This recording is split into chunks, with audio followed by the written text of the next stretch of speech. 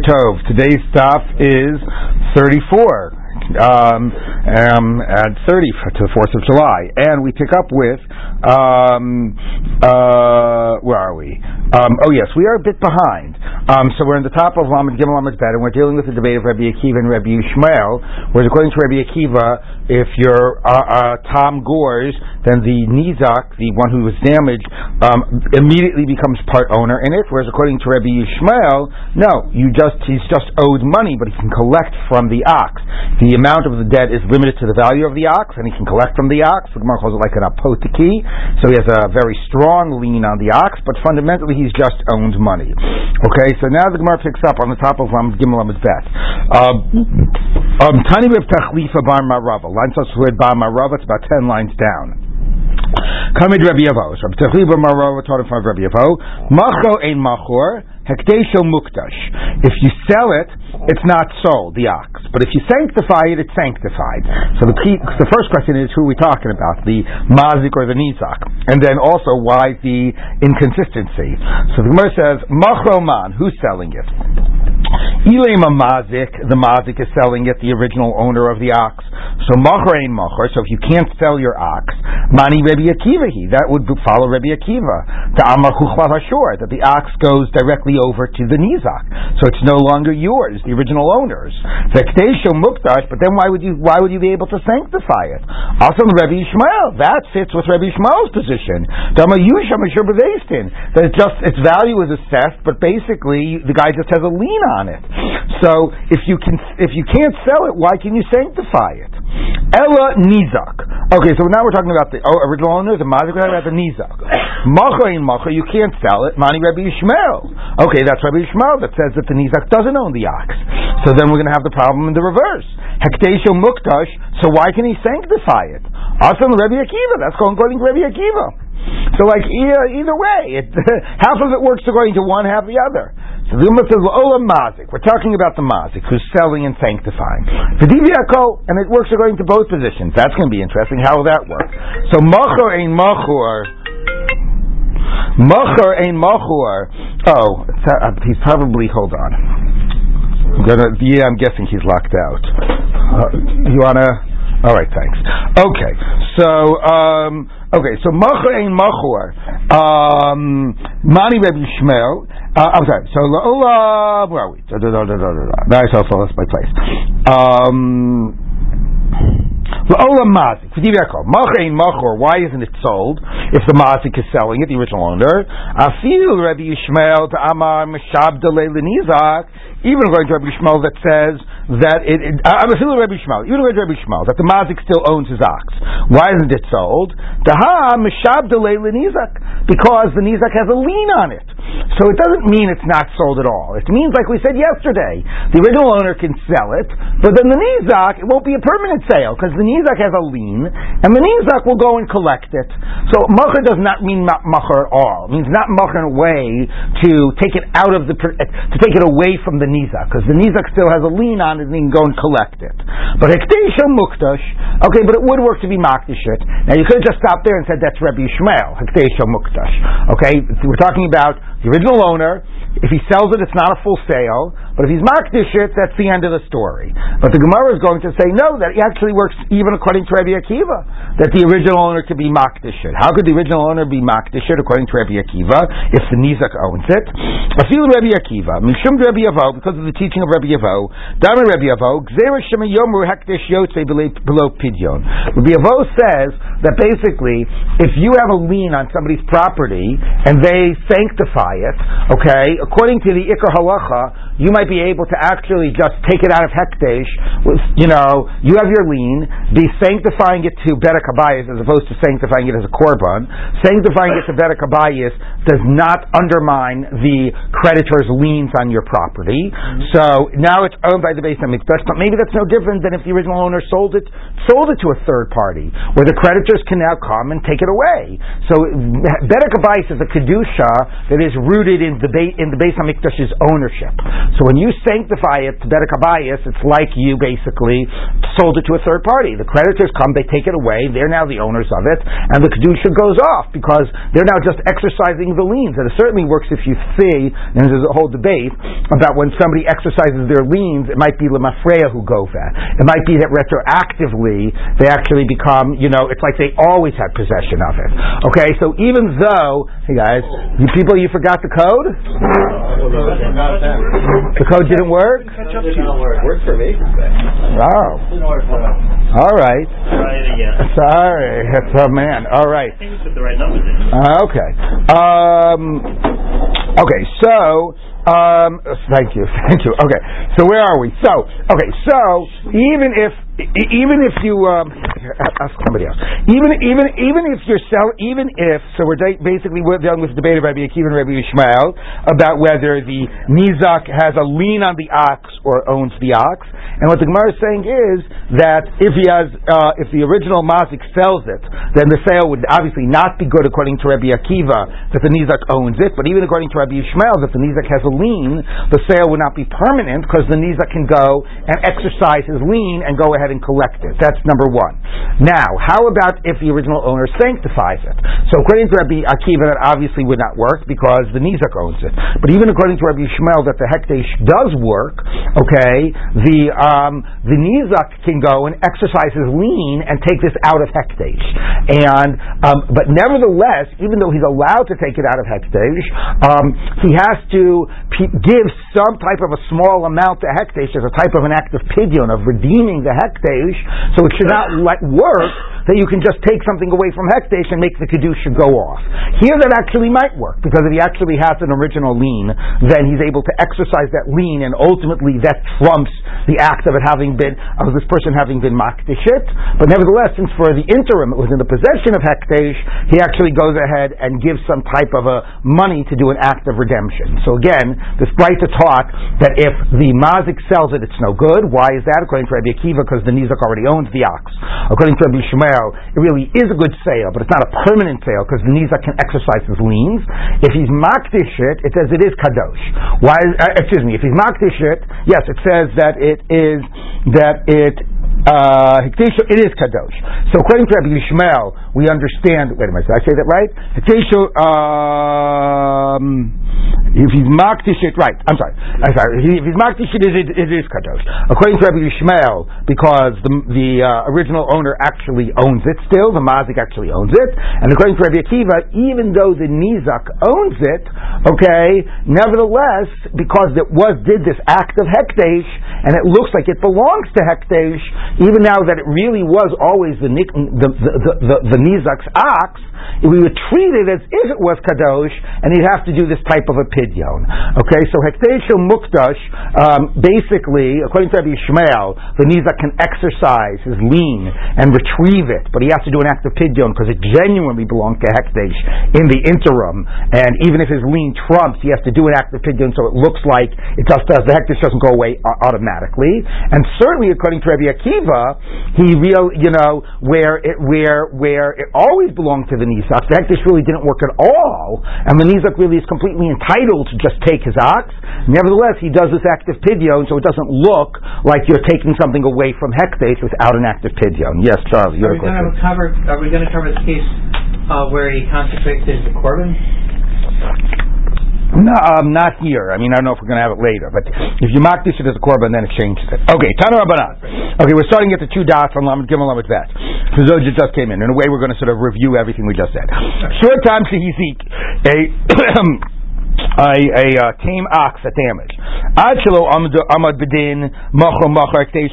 Before you had the court case, if you sold it, it's a good sale. If you sanctified it, it's good hekdesh. If you shechted it and gave it as a gift, presumably it's all talking about the mazik. The Gemara is going to unpack all of this. Masha asa asoi, then it's done. Presumably the nizak is out his ox. Misha amad b'din, however, once there was a court case, so presumably at that time time there was a court case, and now it's been given over to the nizak. So machor, the sale isn't good. Hekdesh and mukta, sanctifying it isn't good. Presumably we're talking about the mazik doing all of this. Now let's say the creditors of the mazik came to collect the ox. Okay, whether the damage occurred, whether the mazik borrowed the money before the ox did damage, so the creditors had a lien on him before the nizak had a lien on him. Whether the nezek happened first, so whoever has regardless of who has the prior lien, if the creditors took the ox, it doesn't work, because the nizak can only collect from the body of it. Okay, so that was a very, very packed. The Gemara is going to unpack all of that. Okay, now. Muad, however, if an animal is not a tam but habitual, shehizik and damaged, bein shamad b'din, bein shelo amad b'din, whether before or after the court case, right? You don't pay from the body of the animal; you just owe money. So in that case, the nizak has no rights to the animal itself. So machor, hekdesho muktash, the original owner can sell it, can sanctify it. Shachto v'nastum b'matana mashasa asa, he can give it away, he can shecht it. Okay, kidlu b'alicholus v'igbiu, or if creditors came and they collected the ox, regardless of whether the debt came first or whether the damage came first, they can keep the ox that they took, because you only pay from cash, you don't pay from the body of the ox. So in the case where it's a muad, obviously the original owner can do what he wants with the ox, the nizak has no rights to the ox, and so on. The issue is when it's a tam, and there a lot of the difference of when does the control transfer matters in the case of amad b'din.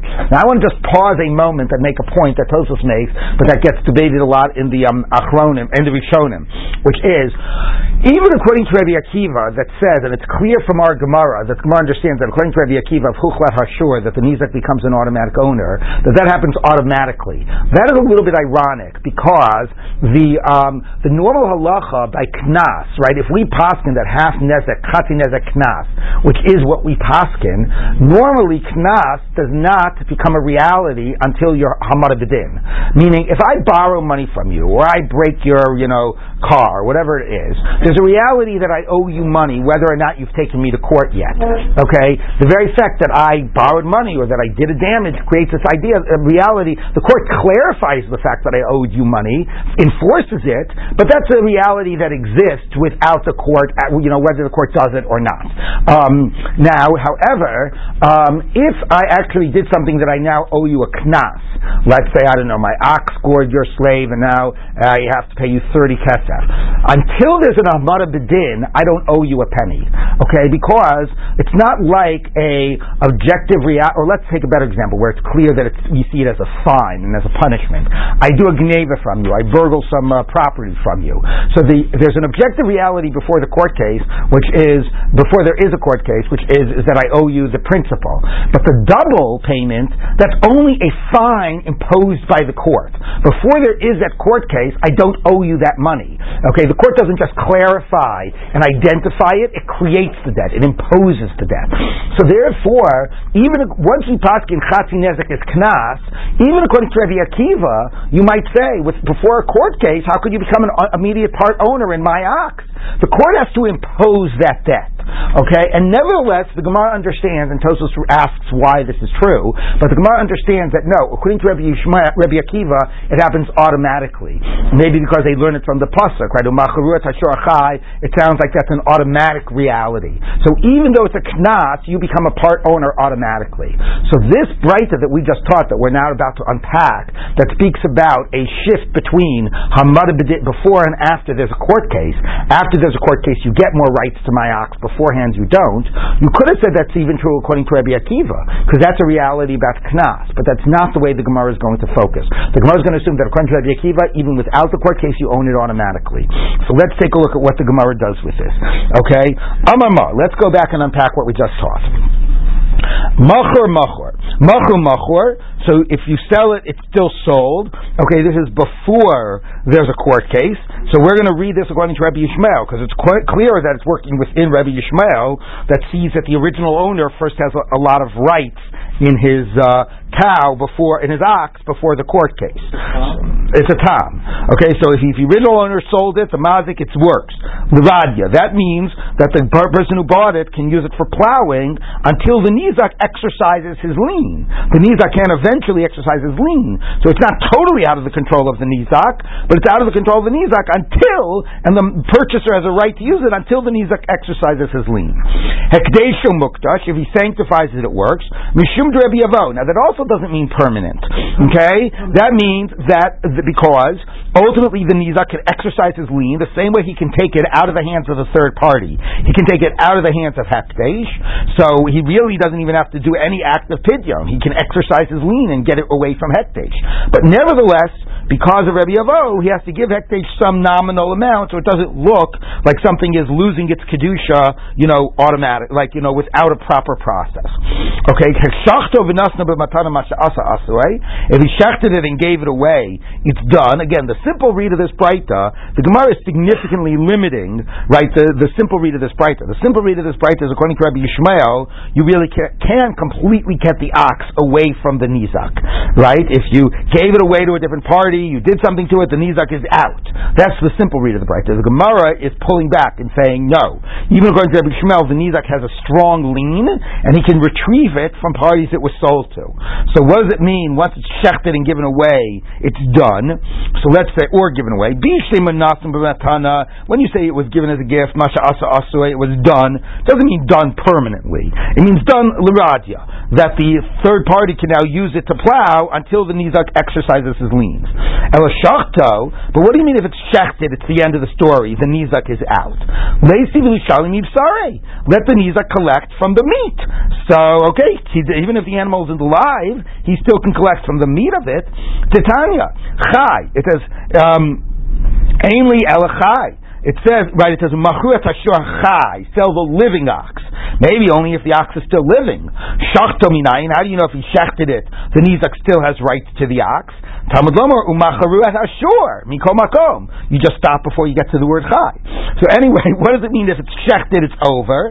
So, Amar Rav Shizvi, lo nitzchel l'pchas shchita.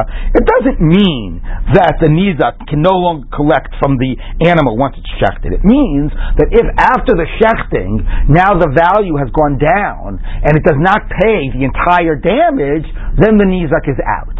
Okay, so my ox gored yours. I owed $100. The ox was worth $100. You had a lien on the entire value of my ox. I shechted it. Now it's only worth $80. Okay, sorry, you can collect $80, but you can't collect the full $100. Now, by the way, remember, according to Rabbi Yishmael, actually I owe you $100. So if you actually can seize other property of mine or get me to court and get me to pay in cash, you'll get your full $100.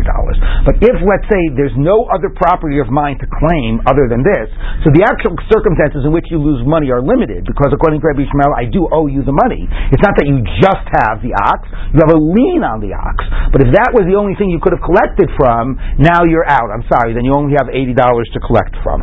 Okay, so Gemara says, I'm Rabbi Yavo, so now we're going to try to learn from this a general principle. I'm Rabbi Yavo, Braid Rabbi Yoshua, Zos Omeris, this teaches you, Hamazik Shibura Chovevei Pater, that if somebody damages his friend's a lien that somebody else has, you're exempt, meaning, I owe you $100. You have a lien on my plot of land. Okay? I'm going to do? I'm going to go plow that plot of land over with salt. I'm going to go ahead and destroy that plot of land. It's still mine. It's not yours yet. Okay? You just have a lien on it. Now you're coming to collect. I don't have any cash. All you can do is collect from that plot of land. But because of what I just did to it, you're not going to get your full money back. Now it's only worth $50, not $100. Okay? So, do I have to pay you? I indirectly caused you loss. But when I damaged it, it was my plot of land. So I was mazik shibura shochavero. I damaged my thing that you had a lien on. Okay, do I now have to reimburse you for that? Okay, now the funny thing is, which I don't really get, is that I don't understand. If I have the money to reimburse you, then why don't you just collect that money in my debt or something? So I'm not exactly getting that because I still owe you the money, right?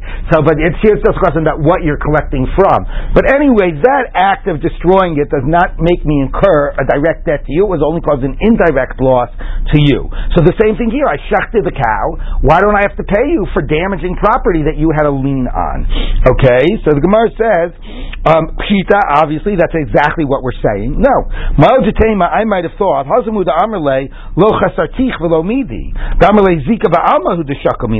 maybe I would say, no, the reason is a funny havamina. The reason you don't pay when you shech the cow is you could say, I didn't really damage a thing you had a lien on. I didn't really damage the cow. I just took away some winds from it. You know? It's still the same cow. It's just dead. It just doesn't have the spirit of life in it. But I didn't really damage it. But if I destroyed a plot of land, then maybe I would have to. Then I really destroyed it. Kamash Malal. Very funny. Why I would think that shechting something and turning it from living to dead and worthless is not destroying it, damaging it the same way other things. Anyway, fine. So you need to tell me that even if you really damage a plot of land, you're also exempt. The Gemara says, Hanami Rabba Amra. I could have learned it out from what Rabba said. The Amar Rabba, if I burn your debt documents, I'm exempt. Okay, so you have a document that says that I owe you $100. All right, I go ahead and I'm going to burn the document. Oh, fine, I'll pay you the $1 for the piece of paper. Okay, but the reality is what I've done is I've now made it a lot harder for you to collect your debt because you can't prove it right now. Okay, but I didn't actually destroy the property that you own, like the $100. I didn't destroy the $100. I just destroyed the evidence of the $100. Okay, now this is going to be a Gemara, and later on in Bava Kamma we're going to get to this discussion. It's called Dine de Garmi. When you do an act that you cause indirect damage, but it is such a clear either it's much more on the side of direct and indirect, or the consequence of that act is much sort of clear and immediate. That there's going to be times when we don't just treat it as grama, we treat it as a high degree of fault or causation, and you're actually going to pay, and that's called dina de garmi. But anyway, here we are saying that you're going to be pater. Now that's not exactly the same as shibudo shel chavero. In one case, I damaged the property that you have a lien on. In the other case, and actually your lien might be seen as a quasi ownership, and maybe we would treat it as I actually damaged some type of property that you have a partial ownership to. Here, I didn't damage the actual debt itself or the lien itself. I only damaged the evidence that you had. You're still owed the money. You still have the reality of the liens. You're just now going to have a harder time of proving it in a court case, in a beis din. Okay, so the Gemara says, no. So I can't infer from the case of burning the star. I might have said, I just burned a piece of paper. Okay? The money is still owed you. You still have the lien. You just can't prove it anymore. But if you actually dig ditches in a plot of land that a person has a lien on, maybe you would be chayiv. So that's why we're saying, no, in that case you're also pater, because shechting the cow is like digging ditches in the plot of land. The government and it says it's done because even though this person now he has less to collect from you, when you destroyed it, it was your object, so therefore you technically are exempt from payment. All right. Now again, the funny thing is that you still owe him the full $100. So even though the dead animal is only worth $80, if you have the $20 to pay him in addition, he could still collect it from you in other ways. But anyway, you don't have a direct liability for mazik for damaging it because it is your object that you shechted. So again, what this Breita says is, before Hamada B'Din, you go ahead and you can do what you want, sell it, sanctify it, it's done. The simple read of that Breita is, according to Rabbi Shmuel, the guy's lien is meaningless to prevent he can't use it at all. It's like you sold it, it's out of his control. So Gemara rereads it to say that guy actually has a strong lien, and in most cases he can retrieve it. You sold it, he gets it back. You were makdish it, he gets it back. So the Gemara is strengthening the idea of the lien of the nizak against the simple sense of the Breita. The simple sense of the Breita is, according to Rabbi Shmuel, before Hamada B'Din, you can totally remove it from the control of the nizak.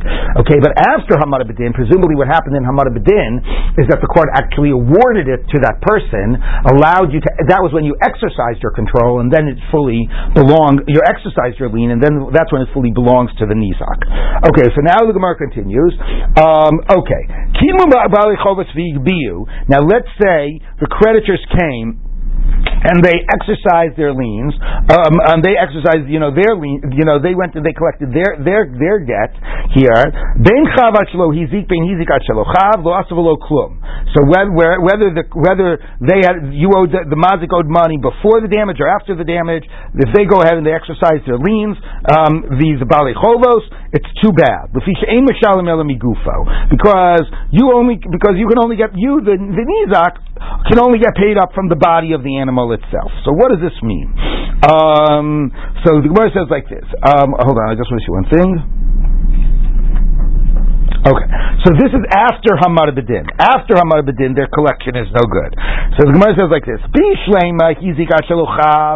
understand that if the damage occurred before the mazik took out a loan, nizikin kadmu. So that's why the people that the nizak has a prior lien, and that's why he can go ahead and take it away from the creditor because his lien came sooner. But if it got damaged, if the damage occurred, if the loan occurred before the damage, so ba'chov kodim, so then the money first was owed to the creditor before. Thank you. Well, I just need to drink that. Thank you. Okay, before it was owed to the nizak. Okay, so if that's true, if first basically I owe money to a creditor, and then my ox goes and gores, and then I owe money to the nizak, and my creditor comes and he takes my ox. Why should the nizak have a right to take it away from him? Okay? I mean, the creditor had an earlier lien. And anyway, the Gemara says, even in the case where first it damaged before I borrowed the money. So even in that case, if we would say that one minute, hold on. Right. If we would say, so wait, hold on. I'm sorry.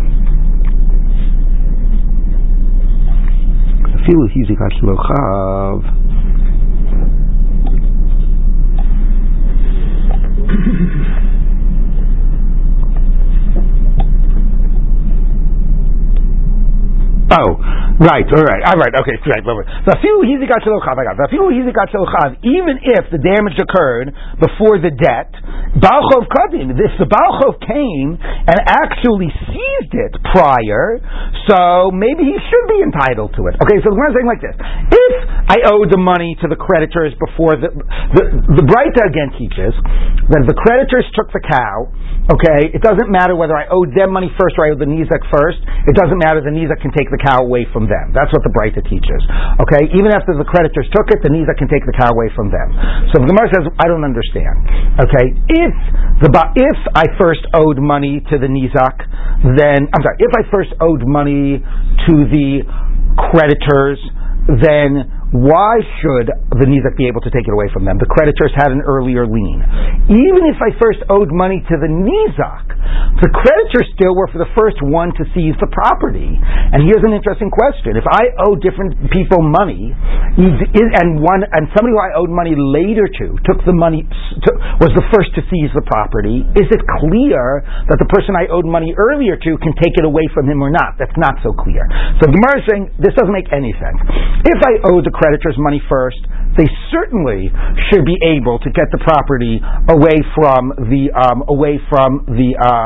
they certainly should be able to keep the property if they took it, if I owed the creditors first. But even if I owed the creditors last, it's possible that they should be able to keep the property. Even if I owe the creditors last, since the creditors took the property first, maybe they should be able to keep it. Should I learn from this that if a later creditor took the property, he's not able to keep it, an earlier creditor could take it away from him? Okay, so if I owe the creditors the money first, they certainly should be allowed to keep it. Even if I owe them the money last, it's possible they should be allowed to keep it, because we have a debate if a later creditor takes property, if he's allowed to keep it or not. Okay, so how does this make any sense? So the Gemara says, no, I could tell you, normally, if a later creditor takes it, he's allowed to keep it. And if this was a normal halacha, the creditors would certainly be allowed to keep it. If I owed them money first, of course they'd be allowed to keep what they took. They were the first creditors. And if I owed them money last, maybe they'd be allowed to keep it if they were the first ones to seize it. So if that's true, why is it that the nizak can retrieve the property from them here? The shani hasam, the amar le ilu gabach havai. Here's why the nizak can take it away from the creditors if the creditors took the cow, because they can say to the creditors, ilu gabach havai lo minach havai gavi le. Let's say you had that cow originally, the ox. Let's say I didn't have so Hillel goes ahead and he sees this ox that because I owed Hillel $100. So I said Hillel. I meant there's Hillel. Thank you. Okay, so I owe Hillel $100. He went ahead and he took the ox in payment of what I owe him. Charlie goes here and he says, "It's too bad, Dove's ox damaged mine. I'm taking it away from you, Hillel. Why are you entitled to do that if normally you can't take it away from a creditor who sees the property? Because you can say to Hillel, let's say you had that ox all along. I would still have a right to collect from it. It gored my ox. So I'm going to go ahead and collect it right now. Look, even if that ox had always been by you, wouldn't I have had a right to collect it? It gored my ox. I'm going to go ahead and because the ox that damaged me, that's the ox I'm going to collect from. Now that makes no sense, because if the ox was by Hillel, then the only reason Charlie would have a right to collect from it is if Hillel was negligent in watching it. But he wasn't the one who was negligent in watching it. I was the one negligent in watching it. So I was negligent in watching. I owe Charlie money. Hillel goes ahead and takes my ox in payment. What allows Charlie to take the ox away from Hillel? Hillel might have been an earlier creditor, or even if he was a later creditor, he was the first one to seize it. So Tosha says this is really just a fancy way of saying, and if you really want, it's really the line in the Breita itself. The last line in the Breita is, but it really is just a fancy way of saying is, yes, of course Charlie can take away the ox, because Charlie's lien is focused on the ox itself. Hillel can collect from any of my property. So the reason Charlie is able to take it away from Hillel is not because he had an earlier lien. He might have even had a later lien, but he had a focused lien on the ox, and therefore he has a greater right to that ox than to any of the other of my property, and that entitles him to take the ox away from Hillel, and Hillel can come and collect from other property that I have. Yes. This is this a general distinction between regular liens from loans and damages in the way that you collect? No, the Gemara actually is treating just like a regular lien. That's what I'm thinking. It's just saying that it's different here because you only have, specifically on the ox, you have a very focused lien, what the Gemara called before an apotiki. Mm-hmm. Okay, and that gives you special rights. Okay, let's keep on going. Tana Rabbanan.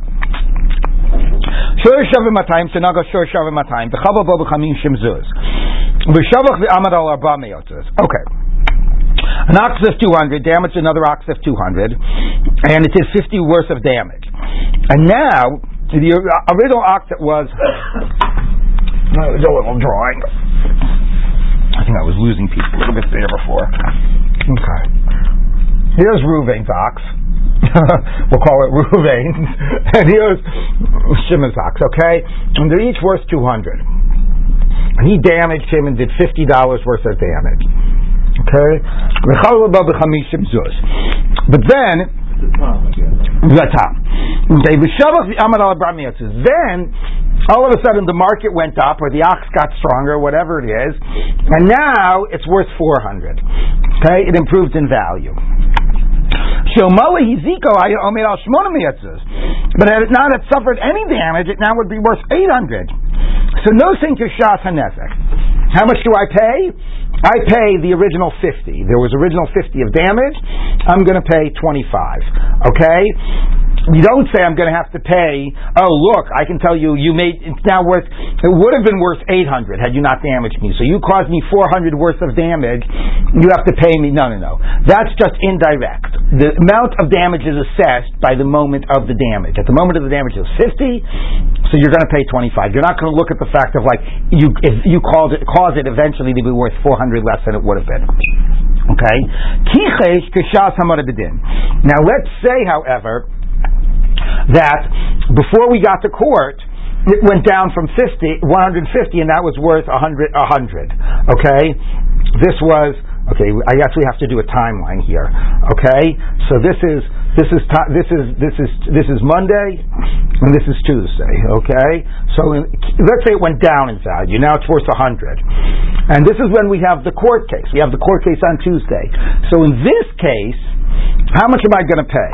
So in this case, I'm going to pay 50.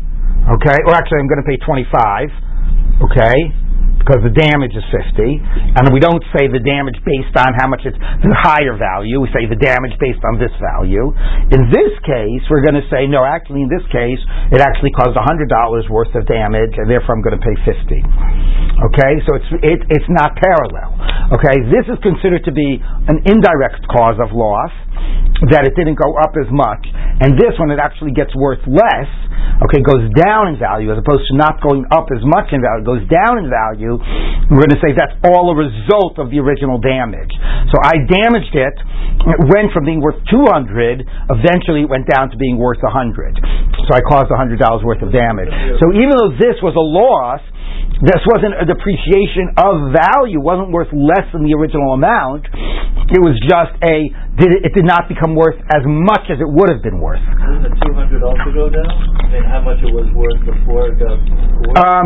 Well, the Gemara is going to say the reason it went down is not that the market went down. The reason it went down is because it kept on depreciating because of the original injury. Right. If it was just that the market went down, then that would be very inconsistent. Okay, but this is actually going to be seen as a depreciation that resulted from the original injury. And even though this also was a loss, this was a loss of profit. I don't pay you for loss of profit. But this was a continued injury that got worse and worse, so that I do pay you for. Okay. Okay. Shavach Mazik Nosing Lo Kishas HaNezek. Piches Kishas HaMarabedin. Now let's say actually the 1 minute. Hold on, let me just make sure I got this right.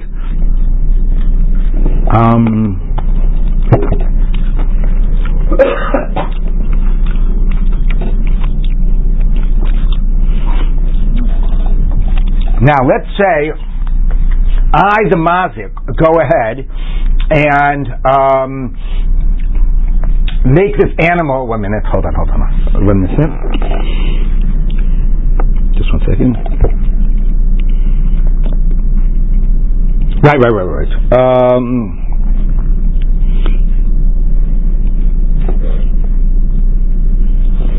Right. So let's say instead of this animal, the Nizak's cow, Shimon's cow, changing value, let's say this cow changed value. Okay? So let's say here, okay, after the original amount, the cow went up to be worth 400. Okay? So can Shimon now say, look, you owed me $25. Okay, wait. How much did it say? Okay. You owed me $25. I had a portion of this. I had whatever. What would 25 be of 200? Whatever, 12%. Anyway, whatever it would be, I had a certain percent of this animal. Okay, because of the $25 worth of payment that you owed me. Now it went up. I'm going to get a continued 12% of this animal. Okay, right? Which makes sense according to Rabbi Akiva. According to Rabbi Akiva, that would make sense. Okay, you get the increased with it, but it says that's not true. No sin lo kishas hanezek. You don't. You still, if here you had $25 worth of this animal, you still have only $25 worth of that animal. That sounds like we're dealing with a Rabbi Yishmael. Otherwise, your value should increase. Okay, but let's say it went down to 100. Then in that case, you're only going to get $12.50. You actually do lose out. So that's very inconsistent, right? If you have a portion of the animal, you should get its increased value. If you don't have a portion of the animal, you're just owed a straight $25, then you should still be owed a $25 even if the animal goes down. Okay? So we have to explain both of these imbalances. All right? Let's take a look. So the Gemara says like this. Let's unpack this. Shavach mazik nosin kishas hanezek. So The Gemara does not feel it needs to unpack this. This makes sense. Well, I mean, we're going to have to understand this. This is going to be because it's considered the injury continued as a result of the original one. Okay, but this in general, we understand that you don't pay for an indirect loss of profit. That's this. You don't pay for an indirect loss of profit. This is seen as though a result of the original injury, a continued depreciation based on the original injury. We're going to look at this, though. This really doesn't make sense. Okay, so it says like this: Shamach mazik nosin kishas hanezek. Mani Rabbi Shmuel. The fact that here, even when it goes up, you're still only paying $25, means you don't have a portion of the animal. That works like Rabbi Shmuel, that it's not a portion, it's just a debt. It's only a debt. Okay? Ema Sefer, look at the end. But here, if it goes down, you get based on the current value, so now you only get $12.50. That's a Rabbi Akiva. That's a percentage of the animal. So this doesn't make any sense. So the Gemara says, Reish Rabbi Shmuel v'Sefer Rabbi Akiva, because the Reish Rabbi Shmuel v'Sefer Rabbi Akiva, lo, kul Rabbi Akiva he. It's all Rabbi Akiva. Here the point is like this. It's all Rabbi Akiva. So when it goes down, you understand why now you get less. Okay? Because you had a percentage of it. Why when it goes up, don't you equally get more? So it says because when it went up, it didn't just went up by itself. The original owner actually fattened the animal. The increase in value is based on the effort and the contribution and the investment of the original owner. And therefore, you're not going to reap those benefits. Now, Tosfos says that's actually not so clear. Let's say we are partners in a field. Charlie and I are partners in a field. And me, without telling Charlie, I go and I plow it and I put in the fertilizer and I do all these things to make it worth more. Now, Charlie might have to pay me for my effort, for my investment, for all those things. But it's still his field. He still reaps some of the the increased value. I don't keep all of the increased value. I did it on his field, right? So even if he has to reimburse me and pay me and all those things, he still benefits. So Tosfos is bothered with that, and Tosfos has whatever answer Tosfos has. But the basic point of the Gemara is you don't get all of the benefit in this case because a lot of that was done because of the investment of the mazik. So maybe you reap some of the benefit because you're a part owner according to Rabbi Akiva, but you don't reap all of the benefit because it was done by the contributions of the mazik. Okay? So that's Kishapitmo. So the Gemara says, Ema Reisha. Let's look at the beginning. Shavach v'amar al arba me'od zuz nosen lo kishas hanezek. Here it says when it got worth more, you pay like the original amount, right? That's this case. So if you're talking about here that the owner of this one is the one that fattened it, made it worth more, of course you can't go ahead and ask for well then it's obvious. Which is it obvious? It's obvious that because Rashi says there's two chidushim here about the idea of when it went up value. One chiddush is that the mazik doesn't pay him for the loss from 800, but the other chiddush is that the mazik pays him at all. Maybe the mazik could say, "Hey, buddy, your cow's worth 400 more than it was originally worth. I don't owe you anything." Okay, that would be another argument. I shouldn't have to pay you at all. It's not worth less than it was originally worth. And the answer is no. It still is worth. You do have to pay me because if it weren't for your damage, it would be worth even more. It would be worth 800. Okay? So the Gemara is saying that idea, the Havamina, that I could claim I don't have to pay you because it's worth more, that would be a crazy Havamina if the only reason it's worth more is because this guy actually fattened it and made it worth more. So of course in that case, you can't say, I shouldn't pay you, it's worth more. It's only worth more because I invested in it. Okay? Ika Shapitmo, so Ika Shapitmo, Somewhere Papa Reisha Mishkachas Labein de Pitma Pitume Bein de Sivcha Mimela. Okay, in the first case when it went up to 400 and it could have gone up to 800, that's however it went up to 400. Whether it was fattened or whether it just naturally got worth more. So even if it naturally went up to 400, I don't have the right to say, hey buddy, why should I pay you anything? It's worth more than it originally was. No, you still have to pay me because if it weren't for you, it would be worth 800 and not 400. So in the first case, it got better whether it was fattened or whether it got better by itself. In this case, though, the reason when it went up, the only reason you don't gain in the increased value was because it was fattened by the original owner, and in that case, the original owner reaps most of the increased value, not you. All right, that was a little bit confusing, but the basic point is that it's according to Rabbi Akiva. So now the Gemara says, now back to this idea, when it goes down, you pay based on this amount and not based on this amount. So the Gemara says, why did it go down? Because Shimon had been working it, and that's why it went down. He had been he had been mistreating it or whatever, it was due to Shimon's actions. So in that case, so of course, why should I pay for now that it's worth 100? The reason it's worth 100 now is because you were working it and you got it to be, and you made it go down in value. So the Gemara says, Amar Rav Ashi, no. In this case, where you pay based on 100, it's not that it just the market changed, and it's not that it was being worked by the original owner. It went down to 100 because of the original injury. And in that case, the Amar Lekana de Torah Kfirabei, Shimon says to Ruvain, the reason it's worth 100, even though that was a few days later, is because it's if the horn of your ox is still in my ox's body. Meaning that depreciation is ultimately based on the original injury. So that's not seen as grumma. That's seen as how do you assess the original injury. You don't say the original injury was 50 and everything happened afterwards was grumma. Everything that happened afterwards was part of the original, was resulting from the original injury, and that's how you assess the original injury.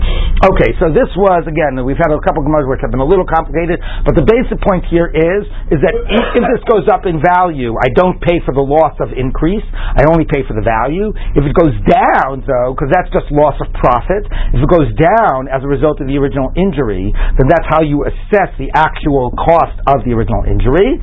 In this case, when it changes, according to Rabbi Akiva, you really should lose if it gets worth less and gain if it gets worth more, but if the original owner was the one who fattened it, and it was all due to the efforts of the original owner, then the original owner is the one who reaps most of the increase. Alright, so that was some nafkaminas of Rabbi Akiva and Rabbi Yishmael about being a part owner or having a lien on it, where, again, the Gemara said, according to Rabbi Yishmael, according to the Breita, it sounds like according to Rabbi Yishmael, the lien is not so strong, but what the Gemara did is it made the lien pretty strong according to Rabbi Yishmael, so even if the original owner sold it, the Linzer can go and retrieve it, etc., but nevertheless, there are the nafkaminas that we mentioned. Okay, now we get to the actual parsing of the case in the Torah. Let's take a look. So you have an ox worth 200 that gored an ox worth 200, and the nevela is worth nothing. Okay? Al Rabbi Meir, al zenemar, this is the case in the Torah. You split the live cow. Okay? So it's a simple case of 200 and 200 goes down to 0. So the debt is 100. So since the debt is 100, that's the case of umachruot ashur chai v'chatzuas kaspo. Okay, that's the case in the Torah. They now become part owners in that cow. Okay, that's what Rabbi Meir says. Amalei Rabbi Yehuda v'chein halacha. You know what? You're right. That is the halacha, but that's not what the Torah is talking about. Kayamta umachruot ashur chai v'chatzuas kaspo.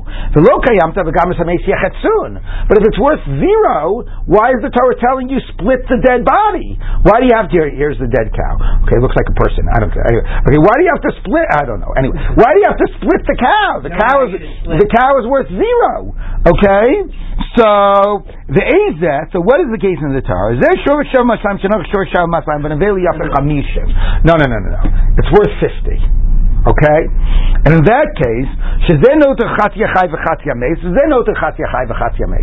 that case, so they split it, so it's 100 and 100, and here they split that, and that they split the dead one, and that's 25 and 25, so each one walks away with 125, okay? So that's the chai, this is the chai, and that's the mate. Each one gets 125. Now, if each one gets 125, how much did each person lose? Because each person started with a $200 cow. So how much did each person lose? 75. How much was the damage? 150, right? 150 was the damage, so half damages. Everybody lost 75. Okay, so now presumably nobody disagrees with that, right? Everybody agrees that it's half damages. So what's the debate of Rabbi Akiva and Rabbi Meir and Rabbi Yehuda whether the Torah is talking about is that it's worth 0 or the Torah is talking about that it's worth 50? Let's take a look. Tana Rabbanan. Shur Shavim Masayim Shanav Shur Shavim Masayim V'Hanavil Yafeh Chamishim Zuz Zeno Torchat Yechai V'Chat Yameis Zeno Torchat Yechai V'Chat Yameis V'Zeu Shur Hamar B'Torah to Rabbi Yehuda. Okay, so Rabbi Yehuda says that's the case, that actually the Nevela is worth something, and it still works out to half damages. Okay, Rabbi Meir Omer Ein Zeh Shur Hamar B'Torah. That's not the case in Torah. Shur Shavim Masayim Shanav Shur Shavim Masayim V'Hanavil Yafeh Klum, when the carcass is worth nothing. Al Zeh Ne'amar Machuet Shur Chai V'Chat Shur Eskespal. So according to him, if the nevela is 0, what does it mean split the nevela? So it says it doesn't mean split the nevela. What it means is that's telling you the principle. Gam et hamet yechatsun does not mean split the carcass. It means the amount that it depreciated because it is dead, you split the loss. Gam et hamet yechatsun means split the loss. Split the amount that it depreciated due to the death. But it does not mean split the carcass. Now, what are you really debating? Because everybody would agree in this case you pay 75. So what is Rabbi Yehuda telling you by emphasizing split the carcass, and what is Rabbi Meir resisting? So the Gemara says like this. Okay, so, Michti, let's take a look, says the Gemara. Bein Rabbi Meir, bein Rabbi Yehuda, Hai Meir v'esim v'chamisha shakel, v'hai Meir v'esim v'chamisha shakel. In the case of going down of the carcass being worth 50, everyone walks away with 125. You pay 75. My beinayu, what are they really debating? So Amar Rava, Pchas Nevela Yikabeinayu. You remember the Pchas Nevela? Who has to deal with the carcass and who suffers the depreciation of the carcass? Rabbi Meir says Pchas Nevela Denizak. Rabbi Meir says, I do not want to say split the carcass. Like, you got to admit that Rabbi Meir is less pshat of the Torah. Gamet Meidei Chatsun sounds like you're saying split the carcass. So why is Rabbi Meir resisting it? Because Rabbi Meir is saying the carcass, that's all the original owners. That's all the nizaks. I pay for the depreciation when it died. But you, the original owner of the dead cow, you have to take the carcass away. That's not my responsibility at this point. Okay? I just pay for the difference between being alive and being dead. Rabbi Yehuda says split the carcass makes me a part owner in your carcass and means that if it continues to depreciate, I will suffer that loss. Okay? So Rabbi Meir said the nizak deals with the carcass. We do not split the carcass. It's all the nizaks. Rabbi Yehuda said that the mazik splits half of the depreciation of the carcass. Yes, you have to split the carcass as well, and if it depreciates, the mazik will take some of that loss. Okay, Amalei Abaye. In Cain, if that's true, Matzinu Rabbi Yehuda, so Rabbi Yehuda says that the mazik suffers the depreciation of the carcass. Matzinu Rabbi Yehuda tam chamer mimuad. Then the time is more strict than a muad, because you remember, everybody had said that the normal rule is, by the boar, by a muad, by every other animal, by every other case, the nizak gets the carcass, and I just pay for the loss. So here, all of a sudden, Tom, which is the most lenient of payments in the Torah, right? I now have to be a part owner of that dead carcass and suffer the loss. So yeah, maybe that's just an arbitrary point that you pay more in the case of a Tom. Maybe we got you off so easy in general. Maybe you'll have to deal with the carcass. No, none, because actually. No. Actually, we see that there are ways in which Rabbi Yehuda says we're going to be more strict by a tam. We taught in the Mishnah, Rabbi Yehuda Omer, tam chayiv umuad pater. That actually, if you do a minimum amount of shmira, you're chayiv in the case of tam, and you're pater in the case of muad. This is quite ironic. We're going to see it later. But he actually says you need to do less shmira to be exempt for a muad than to be exempt for a tam. Okay, so maybe Rabbi Yehuda says, yes, maybe we are stricter by a tam, and maybe you do have to suffer the loss of the carcass. Gemara says no. When does Rabbi Yehuda say we're stricter by a case of a tam, meaning shmira? The ksive cry. When it comes to guarding the animal, because there are psukim it's based on. When did you ever hear that Rabbi Yehuda said that when it comes to paying, we're going to be more strict by a tam? Paying, a tam is always more lenient. Okay, v'hatanya, and I'll show you that. We turn a brisa. Rabbi Yehuda Omer, Yochel shor shaveh moneh, shenach shor shaveh chamesh slaim, v'anavela yafeh sela. Now, a sela is worth 4 zuz. Okay, so you have 100 animal goring something worth 20. I'm going to just convert it all into zuz. Okay, 100 goring 20. Okay, so the hanavela yafeh sela, and then now this is worth 4. Okay, sela. Now, what would happen if you would follow the pshat of the Torah? Okay, what would happen if you follow the pshat of the Torah? You split this 50-50, okay, you split this, okay, 2 and 2, okay, each one walks away with 52, right? Okay, so now, how much did you, the Nizak, lose out? 18. How much do you walk away with? 52. Pretty good deal for you, the Nizak, right? If you always split the mazik, rather than looking at the actual loss, right, then if the mazik is worth a lot more than the nizak, you come away with a lot of money. Okay? So, Amarta, the chimuad lema yatsa.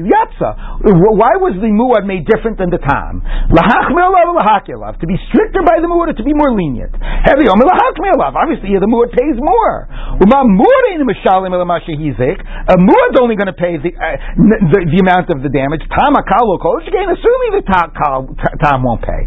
So anyway, that's what Rabbi Yehuda is saying. You can't read the psukim, always apply it. You can apply it if the animals are worth the same. You can't apply it if the animals are worth different amounts. But what our purpose of it is saying is, you see that Rabbi Yehuda rejects the possibility that a tam would ever be more strict than a muad.